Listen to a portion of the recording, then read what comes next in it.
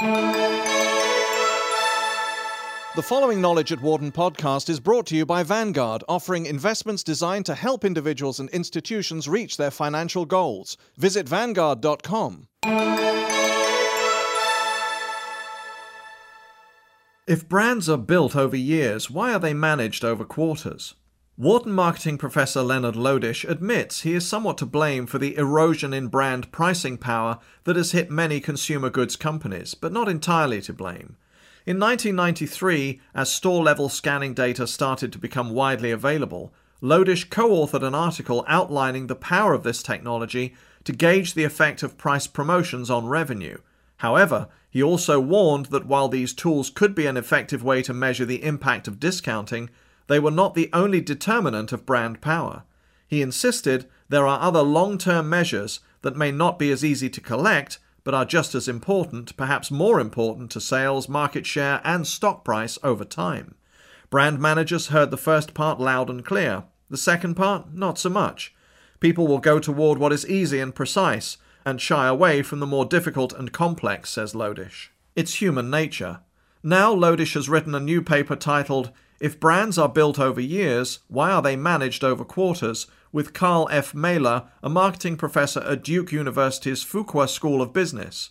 This paper shows how widespread adoption of easy-to-harness, short-term measures has altered consumer behavior and made it more difficult for brand managers to maintain pricing power and compete in the marketplace. This paper says, I told you so, Lodish states. The authors point to research indicating that market share for branded products is declining, and that consumer sensitivity to price has increased in the past 25 years. Meanwhile, between 1978 and 2001, trade promotion spending, or discounts, has increased from 33% to more than 60% of marketing budgets.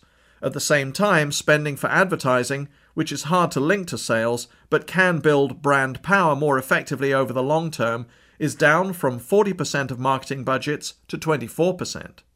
Owning, not ceding, your customers.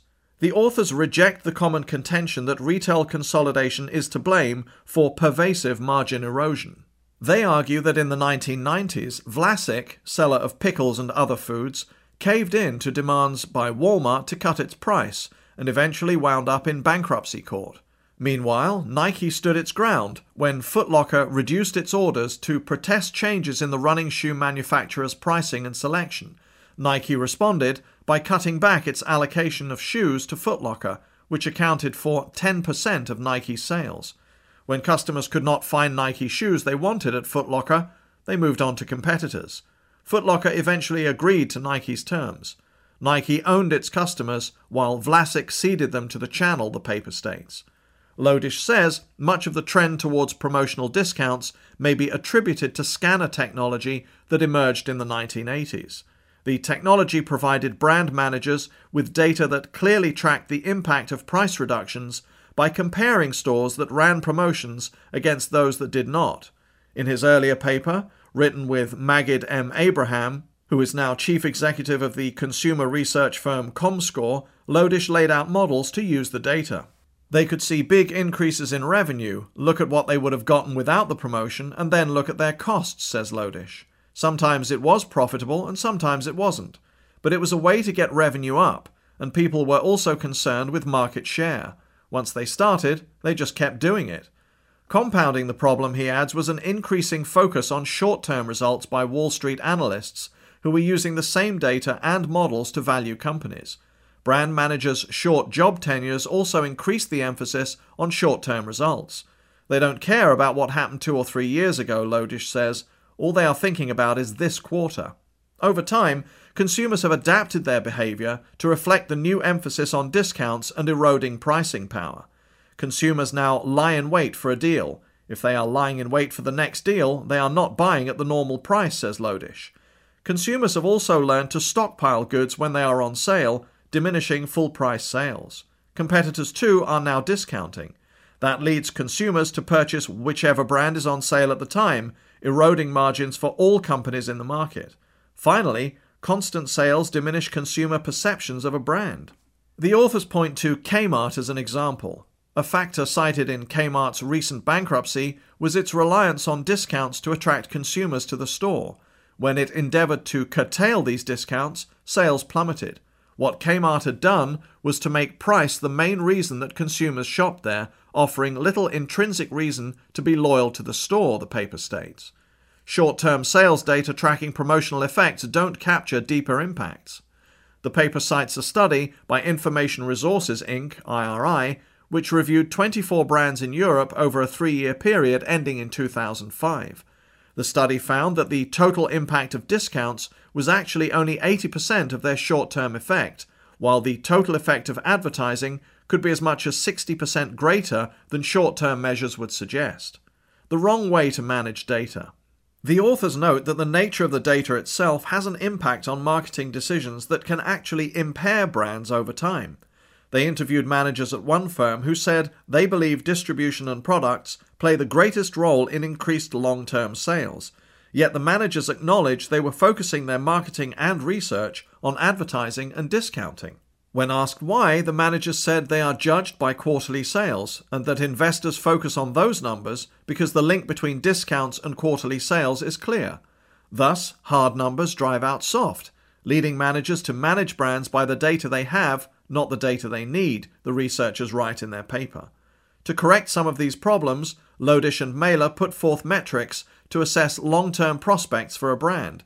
They recommend every senior-level brand manager take a quarterly look at the estimated brand sales at a constant non-discounted price, the change in baseline sales over months, quarters, and years, and the probability that the baseline sales have increased or decreased over these time periods, the regular price and promoted price elasticity, or the percent change in revenue due to a percentage change in price, change in brand price response over months, quarters, and years, and the probability that elasticity has increased or decreased.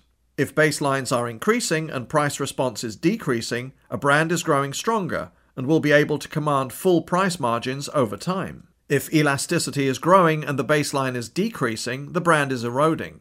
By creating hard numbers about long-term effects, which are available as short-term metrics, firms can avoid some of the myopia inherent in their short-term measures, the paper states. The researchers cite one brand, Lacoste, that makes long-term equity a priority.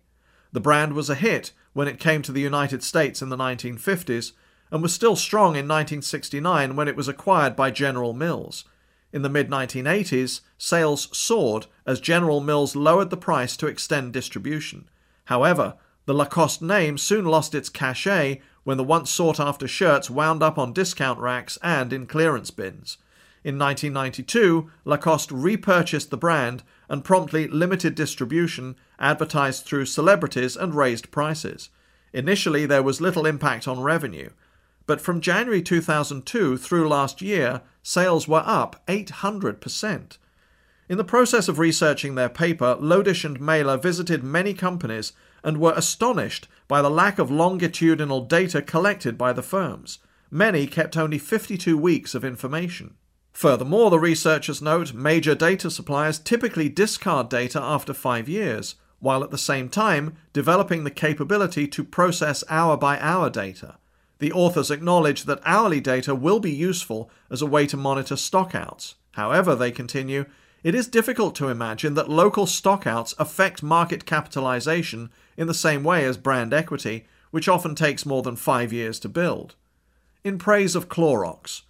The paper points to the example of Clorox as a leading consumer goods company that is at the head of the pack in using long-term metrics to protect its brand. Prior to 2005, Clorox was trapped in an endless cycle of discounting its flagship bleach product. Nearly once a month, the price was reduced to 99 cents at retail, and advertising was cut. In the short term, the strategy seemed to be profitable, yet consumers had learned to wait for the markdowns, which resulted in declining baseline sales and high promotional lift, clear signs the brand was eroding. Clorox changed its strategy and reduced discounting while increasing advertising to build long-term loyalty and diminish consumer response to price. Initially, profits were down but rebounded by the first half of 2006, along with long-term prospects for brand pricing power. The authors show the implications for analysts who typically focus on quarterly revenue and other short-term figures. In the third quarter of 2005, an analyst might have downgraded the Clorox brand based on revenue and profit declines, yet would have missed the uptick in revenue and profits that came through in 2006 as a result of the new emphasis on brand building. Short-term oriented measures such as sales should be supplemented with long-term metrics to obtain a more complete view of brand performance, the authors write. We believe this would offer a major step to redressing the weakening state of brands evidenced in recent years, increase our understanding of how strong brands can be built, and help firms do a better job of owning their customers. For more information, please visit our website at knowledge.wharton.upenn.edu.